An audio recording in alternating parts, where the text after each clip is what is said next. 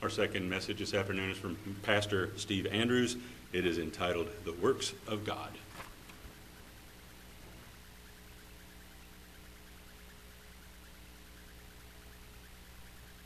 Greetings, brethren.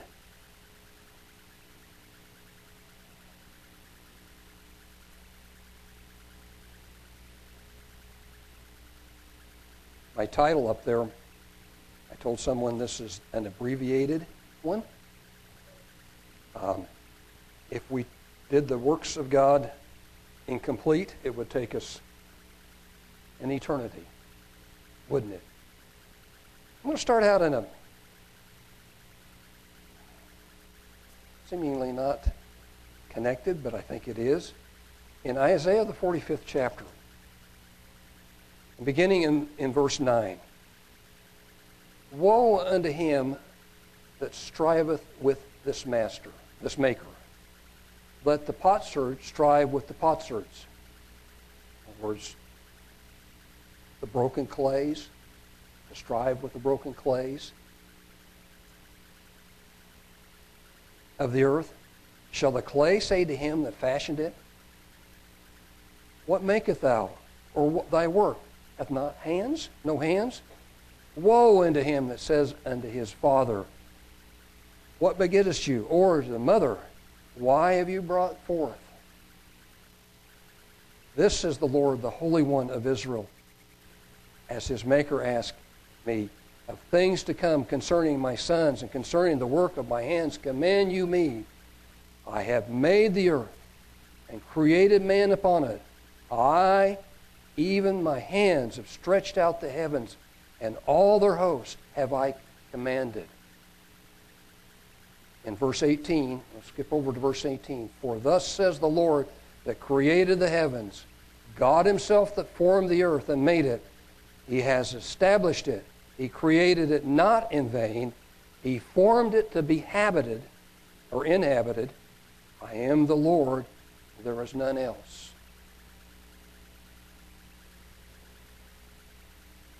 From the very creation to the very life we live, to the very everything that we see and everything that is available to us, except for the things that man has made, and yet man could not make one thing without God having provided the raw materials for those things to be made. They are the work or works of God. And by the way, the works continue on. God created the heavens and the earth. We see that in Genesis, the first chapter.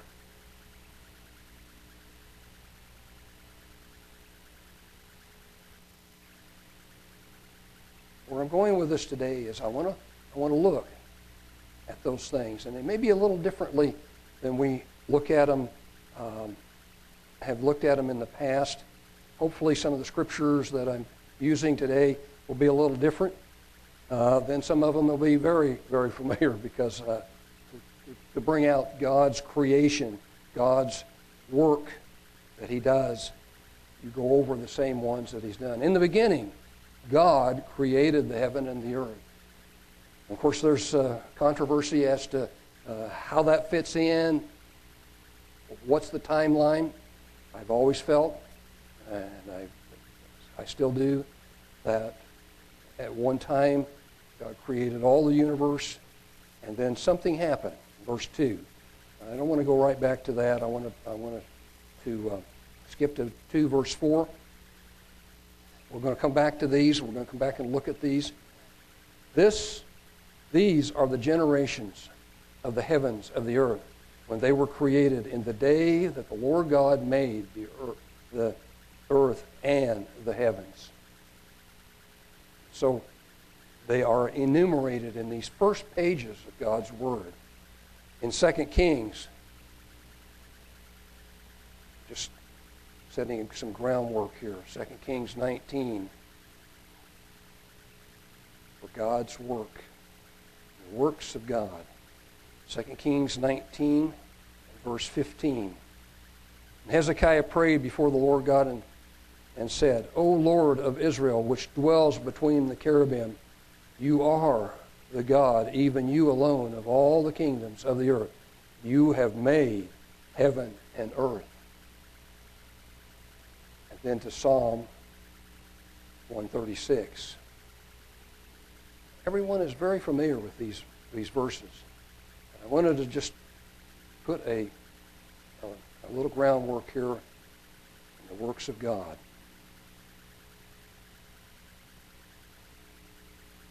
Psalm 136. I could probably read it on the board, maybe. This is a very interesting psalm. The psalmist decided that the mercy of God endures forever. And he wanted that to be enumerated over and over again. In verse 1, "Oh, give thanks unto the Lord, for he is good, for his mercy endures forever."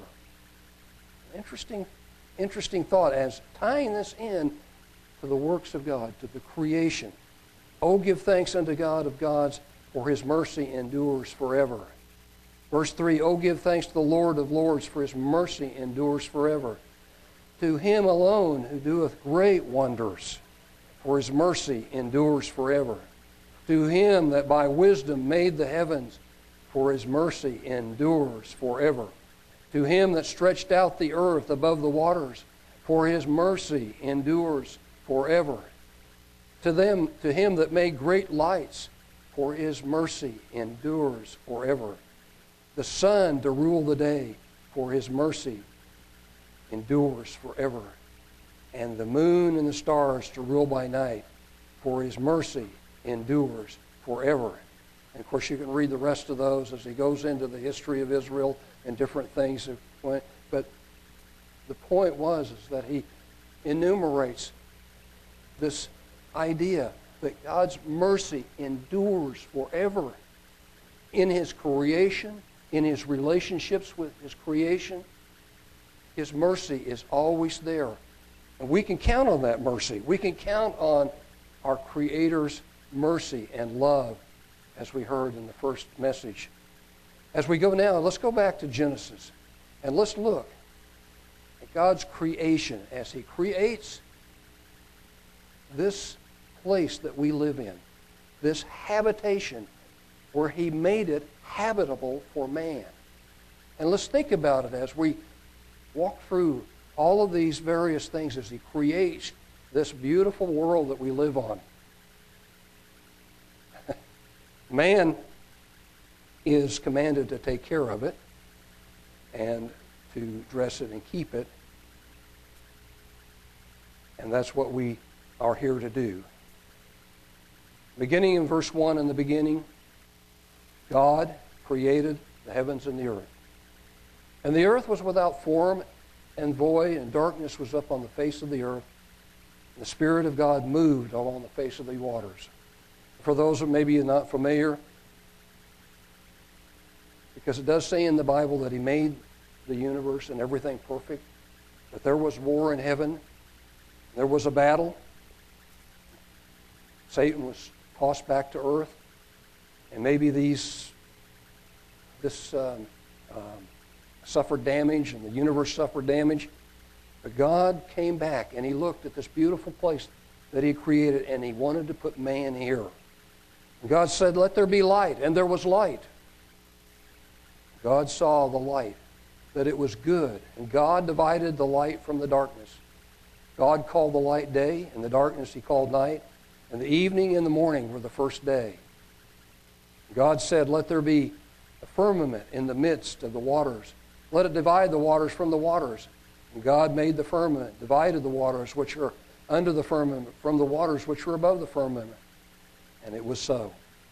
God called the firmament heaven, and the evening and the morning were the second day. God said to let the waters under the heaven be gathered together unto one place, and let the dry land appear. And it was so. God called the dry land earth, and the gathering together of the waters called it the seas, and God saw that it was good. God said, "Let the earth bring forth grass, the herb yielding seed, and the fruit tree yielding fruit after his kind, whose seed is in itself upon the earth," and it was so. Focus on after its kind. And the seeds after its kind. It's amazing, isn't it? Those seeds, if they're not hybrid, if they're heirloom seeds, if they're original seeds, you can put that seed in the ground and it will produce fruit. You can take that seed off of that fruit, put it back in the ground. It will produce the same fruit year after year after year after year. God's creation of the seed after its kind. Now, we've messed with that a little bit, and we've taken seeds and put patents on them and made them to the point where they won't reproduce that way. But those heirloom seeds that are still in that way, those reproduce because God created it that way. Now, I always ask, how did seeds evolve? What came first, the plant or the seed? And how did they evolve?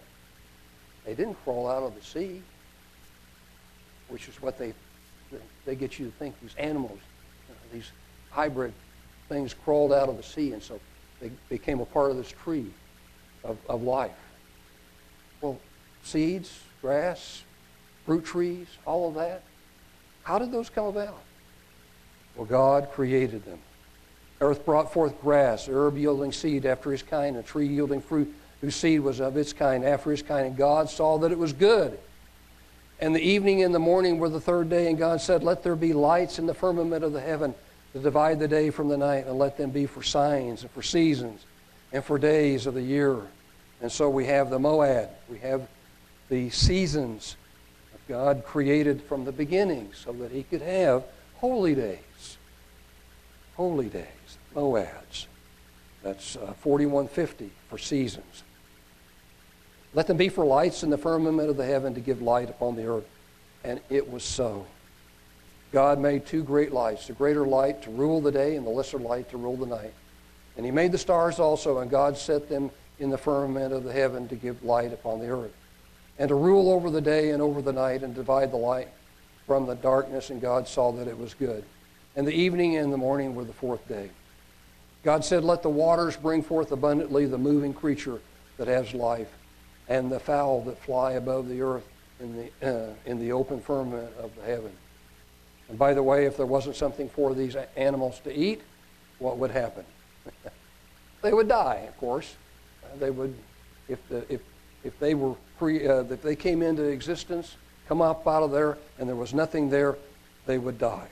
So God planned and put all these things on the earth, had them all ready, so that when he created the things in the sea and the birds and the fly, they were all ready to have food and to have something for their life.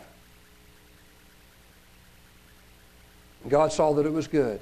God blessed them, saying, be fruitful and multiply, fill the waters in the seas, let the fowl multiply in the earth. And the evening and the morning were the fifth day. God said, let the earth bring forth a living creature after his kind, cattle, creeping things, and beasts of the earth after his kind. And it was so. And God made the beasts of the earth after his kind, cattle after their kind, and everything that creepeth upon the earth after his kind. And God said it was good. And they do, if man doesn't mess with them, they reproduce after their kind. And God said, let us make man in our image, after our likeness, and let them have dominion over the fish of the sea, over the fowl of the air, and over the cattle, and over all the earth, and over every creeping thing that creepeth. And so God created man in his own image. In the image of God created he him. Oh, what? It, they, thems, these, eyes? No, wait a minute. Oh, I read it, Brady. Male and female created he them. It's still that way. It hasn't changed since God created them. Male and female. I am so confused in today's society.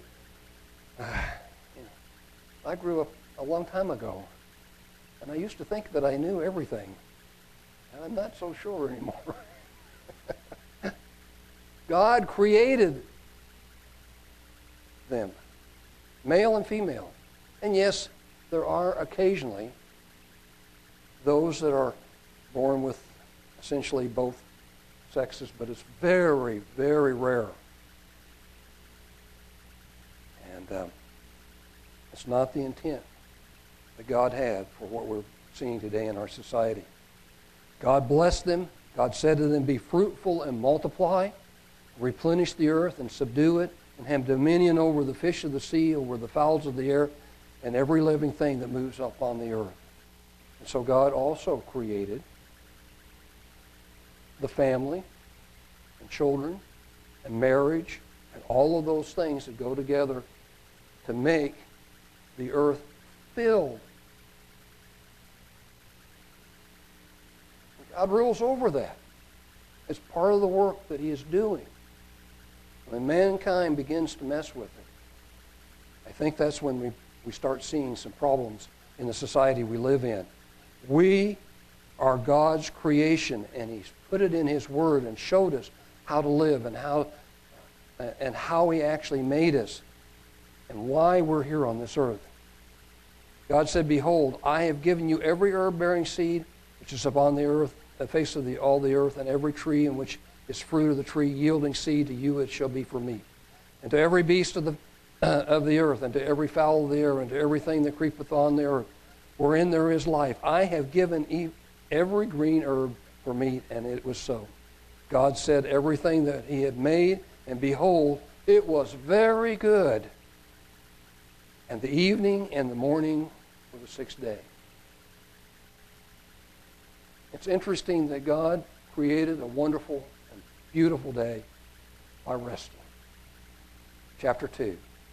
The heavens and the earth were finished, and all the host of them.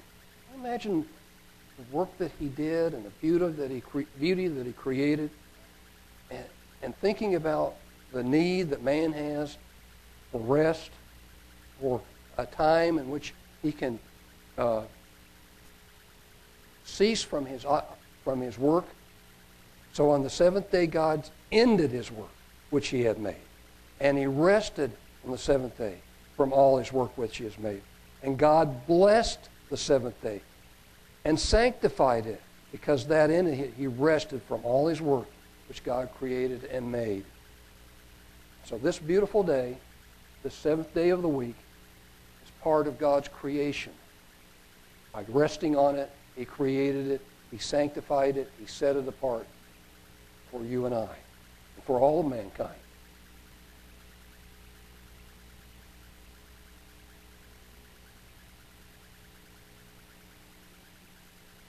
Lest we forget, there's an ongoing work also. In John the 6th chapter, John 6, beginning in verse 28. They said unto Him, "What shall we do that we might work the works of God?" They were asking. Jesus answered unto them and said, "This is the work of God, that you believe on Him whom He has sent." And so part of the work of God is that we believe that Jesus Christ was sent to this earth. As we heard from the first message, that He loves us, that He gave His life for you and I. It was part of the work of God and Jesus Christ, and it's part of the work that they're doing to bring us into the kingdom of God. It's not all that I'm talking about today, but it's a part of it. The purposes of God, the reasons He's doing it, are part of the work that He is doing on this earth. So the next section is called The Purposes of God for Mankind, in mankind, and what He is doing with mankind. In Job, the 14th chapter, like I said, I was trying to find, there are very, very many scriptures that tie in to this very subject right here that I'm bringing out today. And I'm just bringing a very small amount of them, the large subject matter that's available for anyone that wants to study it, anyone who wants to look into it and really grasp the work that God is doing. And it's a wonderful work. And He continues, and it's not, I think that He's also working for the future, for mankind. Things that we don't even know Things that will be so fantastic that we won't even, we'll just, we'll marvel. Our minds are very wonderful and very powerful, but He is far greater, far older. In Job, the 14th chapter, just verse 5, seeing His days are determined, the number of His months are with you. You have appointed His bounds that He cannot pass. I think that's the one I wanted. Well, I wrote it down, but I'm not sure that's exactly what I wanted.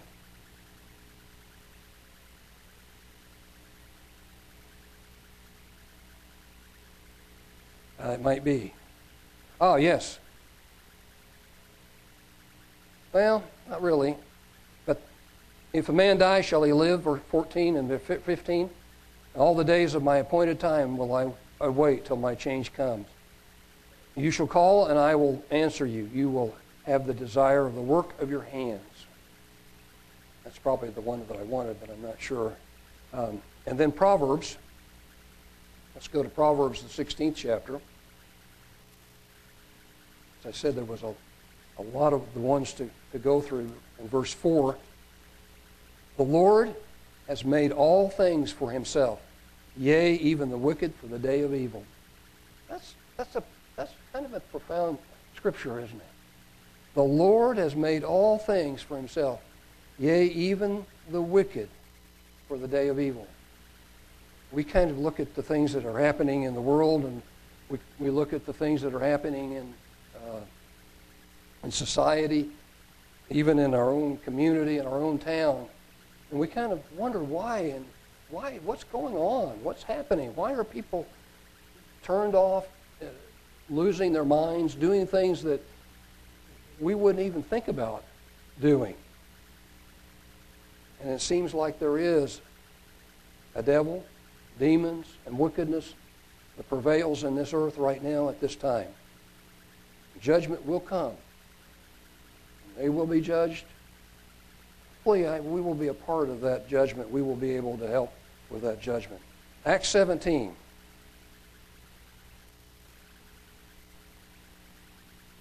Even that is part of the purpose God has set forth. Acts 17, beginning in verse 26. Make sure I got the right one. And is made of one blood all nations of men for to dwell on the face of the earth, and is determined the times before appointed and the bounds of their habitation, that they should seek the Lord, if happily they might feel after Him, and find Him, though He be not far from every one. He has a distinct purpose for every one. And He's there, and He's waiting for people to seek Him. And as we preach and teach and that message goes out, we also pray that there will be some that will hear, that will be called to this truth, to this way of life. Because it is profound at what God is doing. His purpose are eternal and immutable. And we know that. And the Scriptures confirm that. In Ecclesiastes, the 3rd chapter. I better find Ecclesiastes first, haven't I?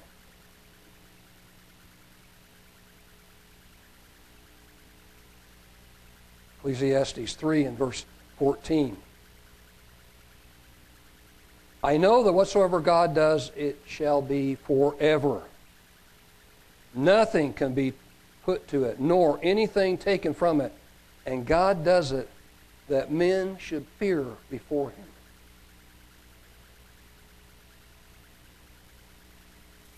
That men should fear before Him. What is it? The fear of the Lord is the beginning of knowledge and wisdom. Those are things that you and I have accepted because we understand. We understand and we accept the Scriptures. We understand and we accept what God has written in His Word. In Matthew, the 25th chapter, Jesus has some profound words. Matthew 25, beginning in verse 31.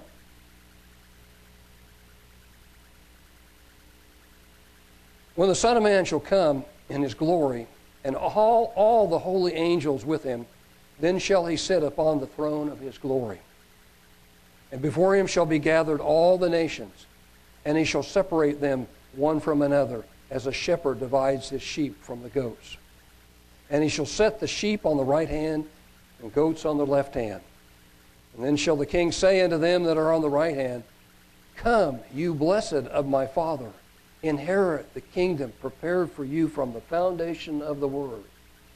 So one of the works that is in process at this very time is that looking for those sheep and the separation that will come and the goodness of God.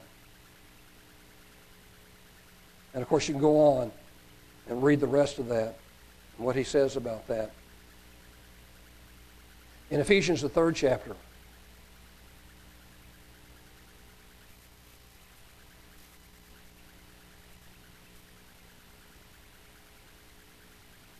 Ephesians 3, beginning in verse 9.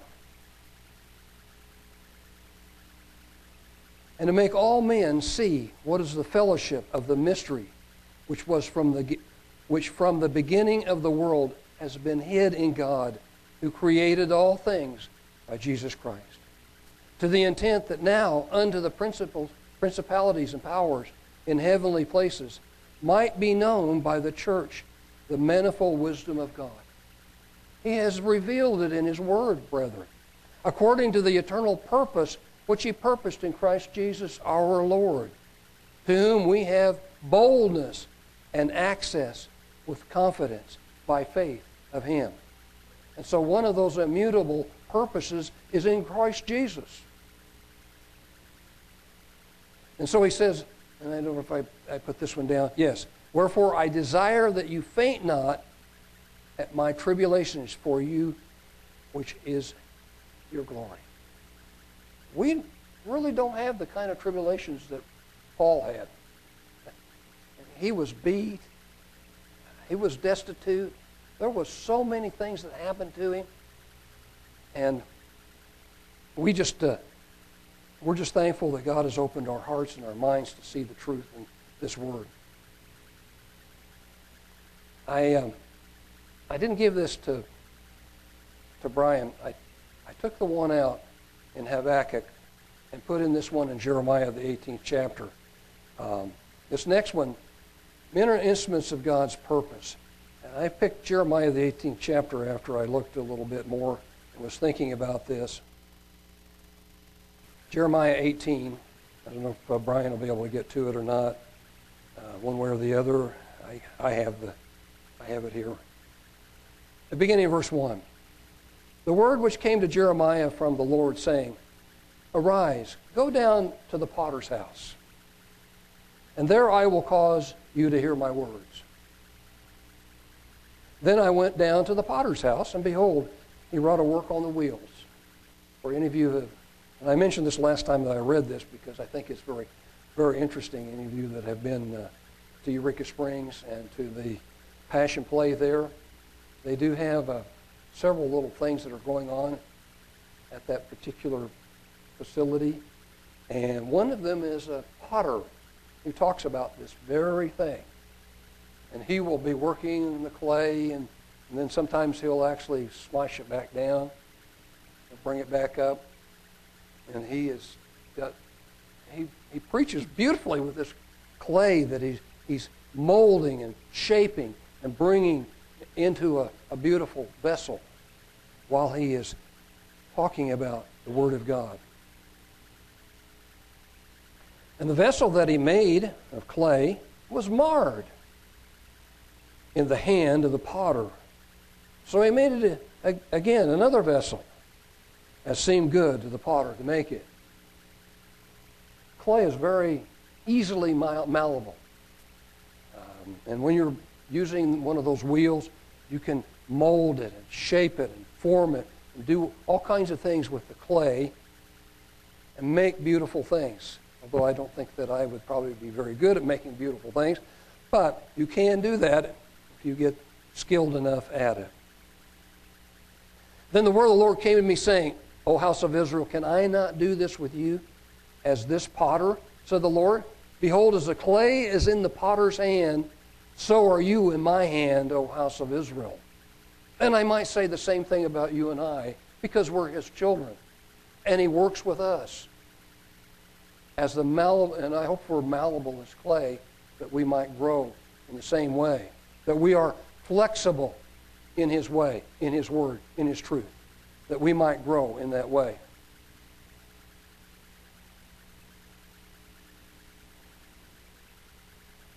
And there's, of course, there's more words there, but I want to go now.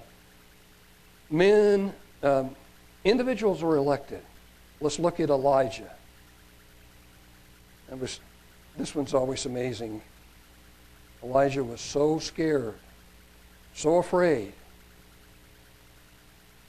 and yet God never left him.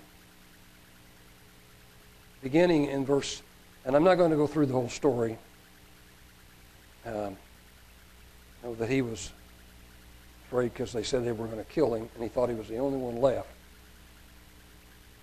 Beginning in verse 9. And he came there unto the cave, and lodged there, and behold, the word of the Lord came to him, and he said unto him, What do you there, Elijah? And he says, I've been very jealous of the Lord God of hosts, for the children of Israel have forsaken thy covenant, thrown down your altars, and slain your prophets with the sword, and I only am left, and they seek my life to take it away. And he said, Go forth and stand upon the mount before the Lord. And behold, the Lord passed by, and a great and strong wind rent the mountains, broke in pieces, and rocks before the Lord. But the Lord was not in the wind. And after the wind, an earthquake. But the Lord was not in an earthquake. And after the earthquake, a fire. But the Lord was not in the fire. And after the fire, a still, small voice. And it was so that Elijah heard it. He wrapped his face in his mantle and went out and stood in the entering in of the cave. And behold, there came a voice unto him and said, What do you here, Elijah? And he said, I have been very jealous for the Lord God of hosts, because the children of Israel have forsaken your covenant, thrown down your altars, slain your prophets with the sword. And I, even I only, am left, and they seek my life to take it away. And the Lord said to him, Go, return your way to the wilderness of Damascus. And when you come, anoint Hazael to be king over Syria. And Jehu, the son of Nimshi, shall you anoint to be king over Israel. And Elisha, the son of Shaphat of Abel-Meholah, shall you anoint to be prophet in your room. And by the way, we've got an Elijah and we have an Elisha in our family now. Eli is sitting back there, I think. And it came to pass that he escaped the sword of Hazael, and shall Jehu slay, and him that escapes from the sword of Jehu shall Elisha say, and I have left me 7,000 in Israel, all the knees of which have not bowed unto Baal or to Baal, and every mouth which have not kissed him. Sometimes we don't know what God is doing, do we? We don't perceive the work that he's doing around the world. We don't perceive the lives that he's changing in many places. Can you imagine those that are being persecuted in different parts of the world? And yet they're standing for what they understand and what they believe, and not giving in, even though they are threatened with death or torture. They're being persecuted. There's so many who are standing up and losing their life because they believe that they are not going to give up in what they understand. Even though they might not understand the truth completely and fully, we don't know what God feels about that. And we're not going to judge. But I know when the time comes, if we have to make that same decision, are we going to be as strong as they are? Are we going to be able to stand up and say, I believe in the name of the Lord Jesus Christ, and I am not going to recant or give that up. And there are others in this world who believe the same thing, and they are not going to give it up. So Elijah departed thence, found Elisha the son of Shaphat, who was plowing with 12 yoke of oxen before him. Can you imagine 12 yoke of oxen? And he was being able to handle that many oxen? And he was the 12th, and Elijah passed by him and cast his mantle upon him. And he left the oxen and ran after Elijah and said, "Let me, I pray you, kiss my father and my mother, and then I will follow you." And he said unto him, "Go back again, for what have I done to you?" And he returned back from him and took up the yoke of oxen, slew them, boiled their flesh with the instruments of the oxen, gave them unto the people that they did eat. Then he arose and went after Elijah and ministered unto him. And so it became that they were a powerful, very powerful prophets in that particular time. In Jeremiah, a very young man, wasn't sure about God's calling. Sometimes we are not sure about our calling, are we? We have some doubts as we live in this society, as we live in this life. We've got to believe that God loves us so much that we're able to make it into the kingdom no matter what the situation is. And so God is calling Elijah. He said, "Before I formed you," God says, "I knew you. And before you came forth out of the womb, I sanctified you. And I ordained you a prophet unto the nations. Then said I, Ah, Lord God, behold, I can't speak, for I am a child. The Lord said unto me, Say not, I'm a child, for you shall go to all that I shall send you, and whatsoever I command you, you shall speak." Now Jeremiah didn't know what the situation was going to be in his life, because he was going to suffer tremendous persecution. A lot of things that are going to happen to Jeremiah, as he was very much hated because of what he was preaching. But God was with him. God was behind him. God was strong. He said, "Be not afraid of their faces, for I am with you to deliver you," said the Lord. The Lord put forth his hand and touched my mouth, and the Lord said unto me, "Behold, I have put my words in your mouth.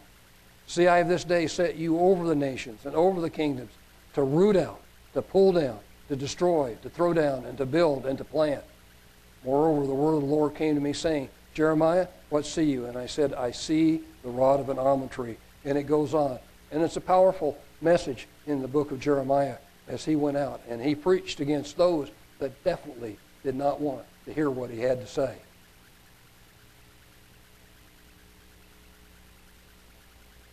In Matthew, the 13th chapter, Matthew 13, beginning of verse 10. The disciples came and said unto him, "Why speak you to them in parables?" And he answered and said to them, "Because it's given unto you to know the mysteries of the kingdom of heaven, but unto them it's not given." It is interesting that when God finally does open our minds about certain things in the Bible, it seems like it's so simple. And yet you talk to somebody that really has nothing to do with the Bible, or is even somewhat atheistic, it's foolishness to them. It's foolishness. And yet God has given us this beautiful understanding of God's Word. "For whosoever has to him shall be given, and he shall have more abundance. But whosoever has not, from him shall be taken away even that he has. Therefore speak I to them in parables, because they seeing see not, hearing they hear not, neither do they understand. And in them is fulfilled the prophecy of Isaiah, which says, By hearing you shall hear and shall not understand. Seeing you shall see and shall not perceive. For this people's heart is waxed gross, their ears are dull of hearing, their eyes they have closed, lest at any time they should see with their eyes and hear with their ears and should understand with their heart and should be converted, and I should heal them. But blessed are your eyes, for they see, your ears, for they hear. For verily I say unto you that many prophets and righteous men have desired to see those things which you see, and have not seen them, and hear those things which you hear, and have heard them. And we are truly blessed because we have all of the Word of God. And at home we can open our Bibles and study it. We don't have to go to a synagogue to have it read to us. We can read it. We can understand it. Pray to God for deeper and stronger understanding of it. We can be filled with God's Word and understand it. The parable of the sower of the seed is one of the most interesting ones, and kind of gives us a very deep understanding of why some hear and don't come, others hear and they stay a while and then they leave. There's some valuable understanding in this parable that Jesus gives. Hear ye the parable of the sower. When one hears the word of the kingdom, understands it not, then comes the wicked one and catches away that which was sown in his heart. This is we which receive the seed by the wayside. But he that received the seed into stony places is the same that hears the word, and anon with joy receives it, and yet has not root in himself, but endures for a while. For when tribulation or persecution arises because of the word, by and by he's offended. And he also that received the seed among the thorns is he that hears the word. The cares of this world, the deceitfulness of riches, choke the word, and he becomes unfruitful. I think that's a lot. In that verse 22, there's a lot that happened because there was a lot of truth that was preached to many, many people. And because of deceitfulness of riches and deceitfulness that comes from even the words of men, the truth is choked out and they become unfruitful. Here's what we all want to be. And this is what we all, for the rest of our life, want to do. He that has received the seed into good ground, it's fertile. It's the perfect place to grow in truth and to bear much fruit. Of course, that's the fruit of the Spirit, that love, the joy, the peace, and all those fruits. To bear much fruit. He that hears the word, understands it, which also bears fruit and brings forth some 160 and 30-fold. We should be shooting for the 100-fold. But maybe 60, 30, what God is working in our life.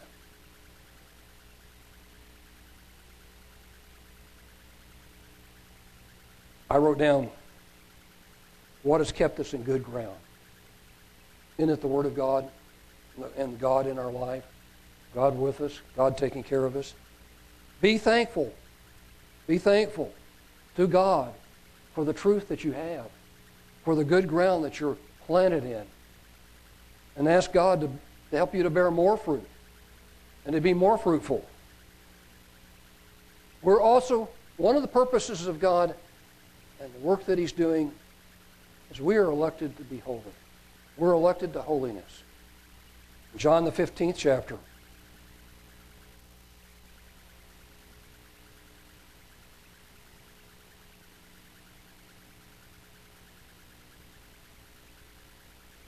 John 15 and verse 16, just one verse here.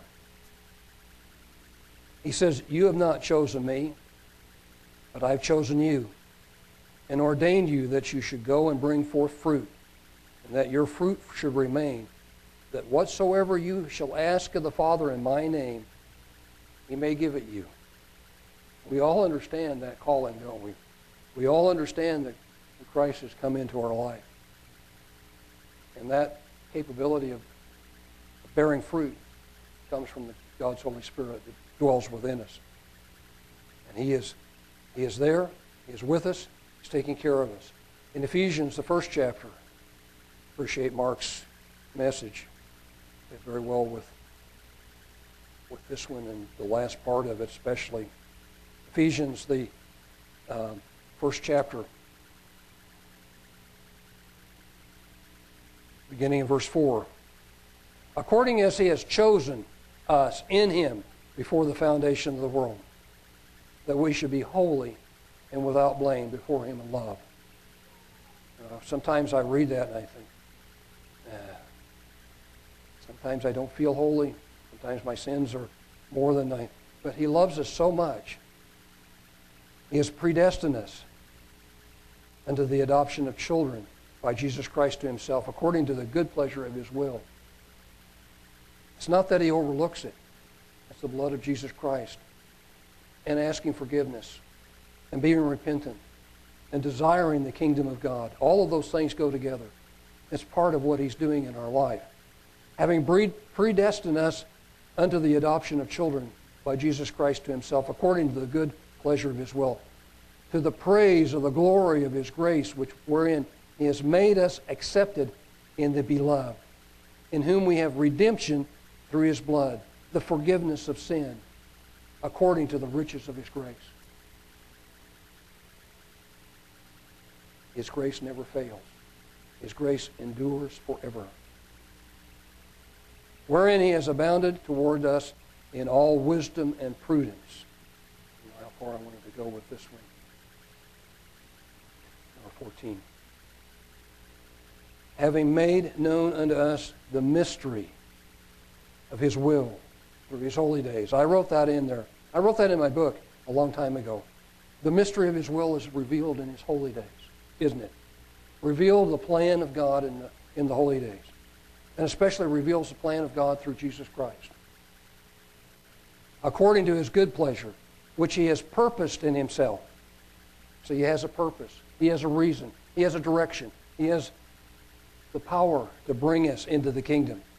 That in the dispensation and the fullness of time he may gather together in one all things in Christ, both which are in heaven and which are on the earth, even in him. In whom also we have obtained an inheritance, being predestined according to the purpose of him that works all things after the counsel of his own will. He has determined that there will be those sons in the kingdom. And if we are willing and we desire it, we'll be in that kingdom.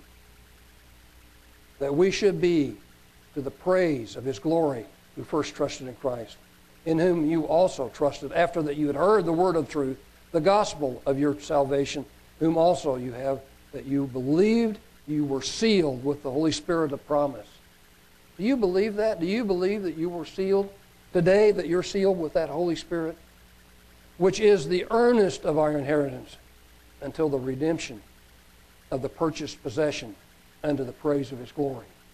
It's interesting that we have that little down payment of our inheritance dwells within us, because it's the Holy Spirit, that without it we would not have that hope. But with it, we have that hope.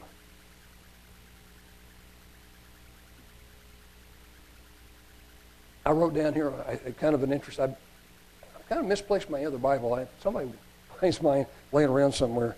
But I put some interesting notes in this one, so I thought this was interesting. I said, down payment of our inheritance, and I said, God's buying our ugly house to give us a new house. That's what it is. This is going to die, and he's going to give us a new house. And he's purchased that with blood, the blood of Jesus Christ. Over in chapter 2, just one verse, for we are his workmanship. Okay. Created, Christ Jesus, unto good works. Here it is. Yes, we do receive that blessing of grace, but we also have good works that have to be done, which God has before ordained that we should walk in them. You read that again. For we are his workmanship. He's constantly working with each individual. We understand that. Created in Christ Jesus, because he's the form, the example, the one that God looks at. We're to come to the stature and fullness of Jesus Christ, unto good works, which God has before ordained that we should walk in them, keeping His way and not forgetting that way. In 2 Thessalonians, the 2nd chapter,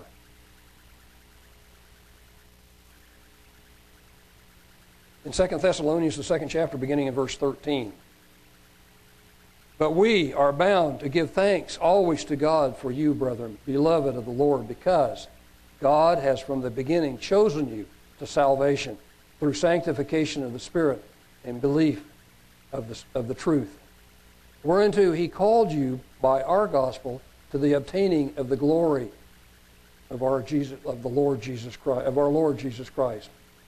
Therefore, brethren, stand fast. Hold the tradition which you have been taught, whether by word or our epistle.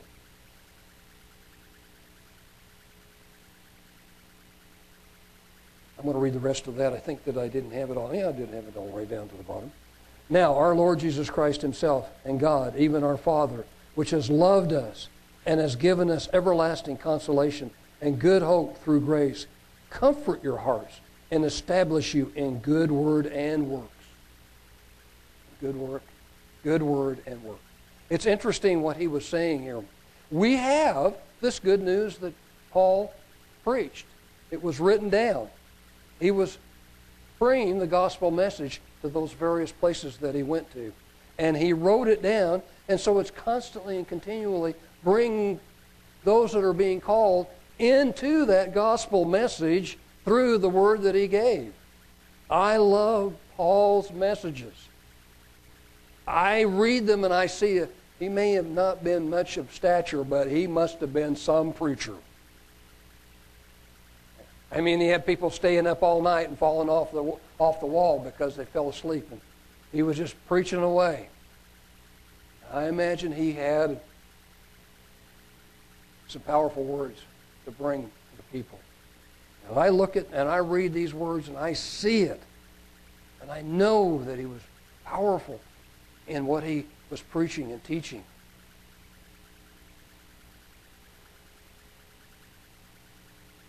You know, men and women have free will. I was going to put mankind or men. But God has opened the door for all, men and women. And we're free to choose.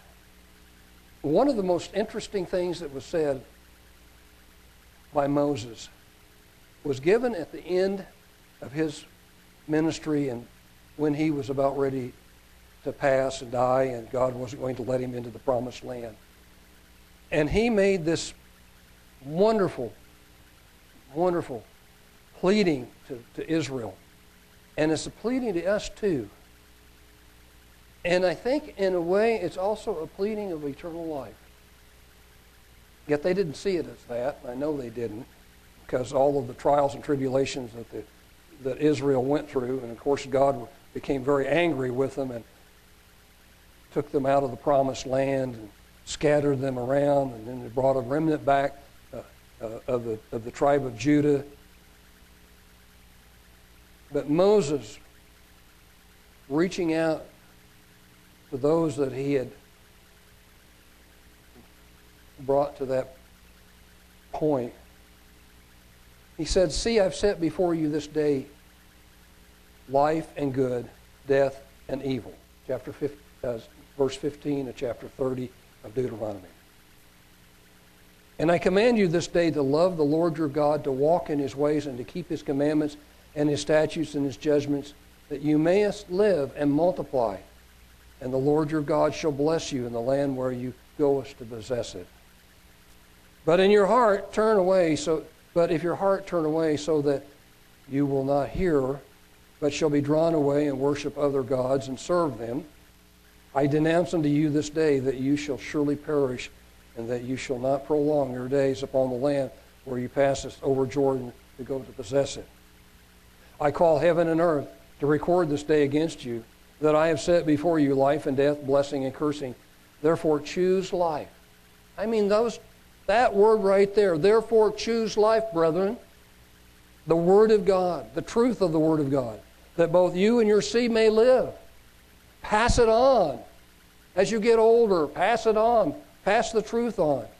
That you mayest love the Lord your God, that you mayest obey His voice, that you mayest cleave unto Him, for He is your life and the length of your days, that you mayest dwell in the land which the Lord swore unto your fathers, to Abraham, to Isaac, and to Jacob, to give you. And for us today to live in that beautiful, unbelievable place called heavenly Jerusalem. That's our hope. We will pass over Jordan because we're going to die, but we will pass into the kingdom of God and dwell in one of the most beautiful and most wonderful places that even words cannot probably articulate very well. Mankind may be saved if they will. Let's go back to Jeremiah, the 26th chapter, for a couple of verses. I'll be finishing up here in just a minute.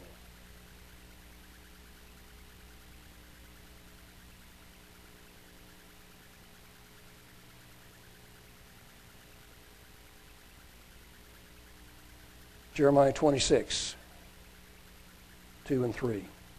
Thus saith the Lord, stand in the court of the Lord's house and speak unto the cities of Judah, which come to worship in the Lord's house, all the words that I have commanded you to speak unto them.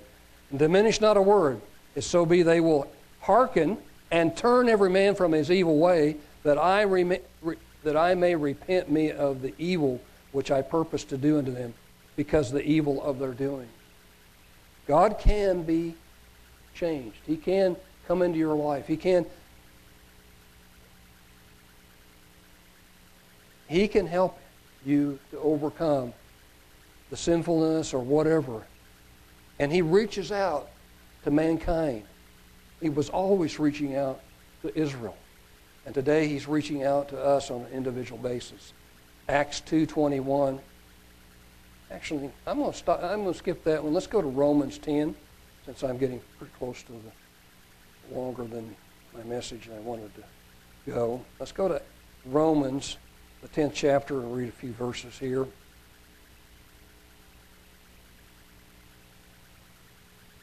Beginning in verse 11.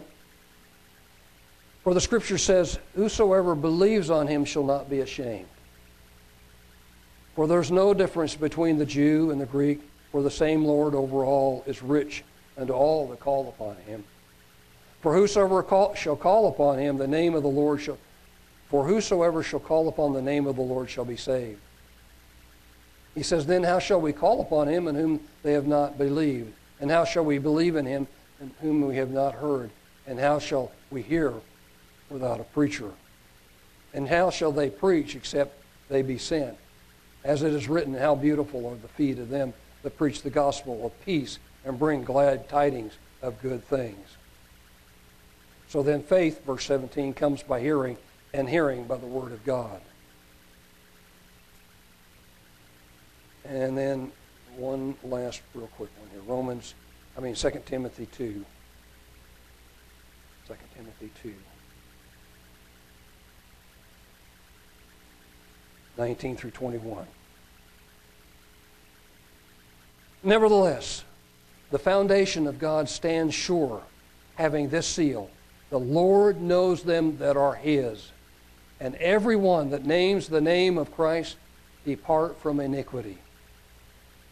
But in a great house there are not only vessels of gold and of silver, but also of wood and earth, and some of honor and some of dishonor. If a man therefore purge himself from these, he shall be a vessel unto honor, sanctified and meet for the master's use, and prepared for every good work.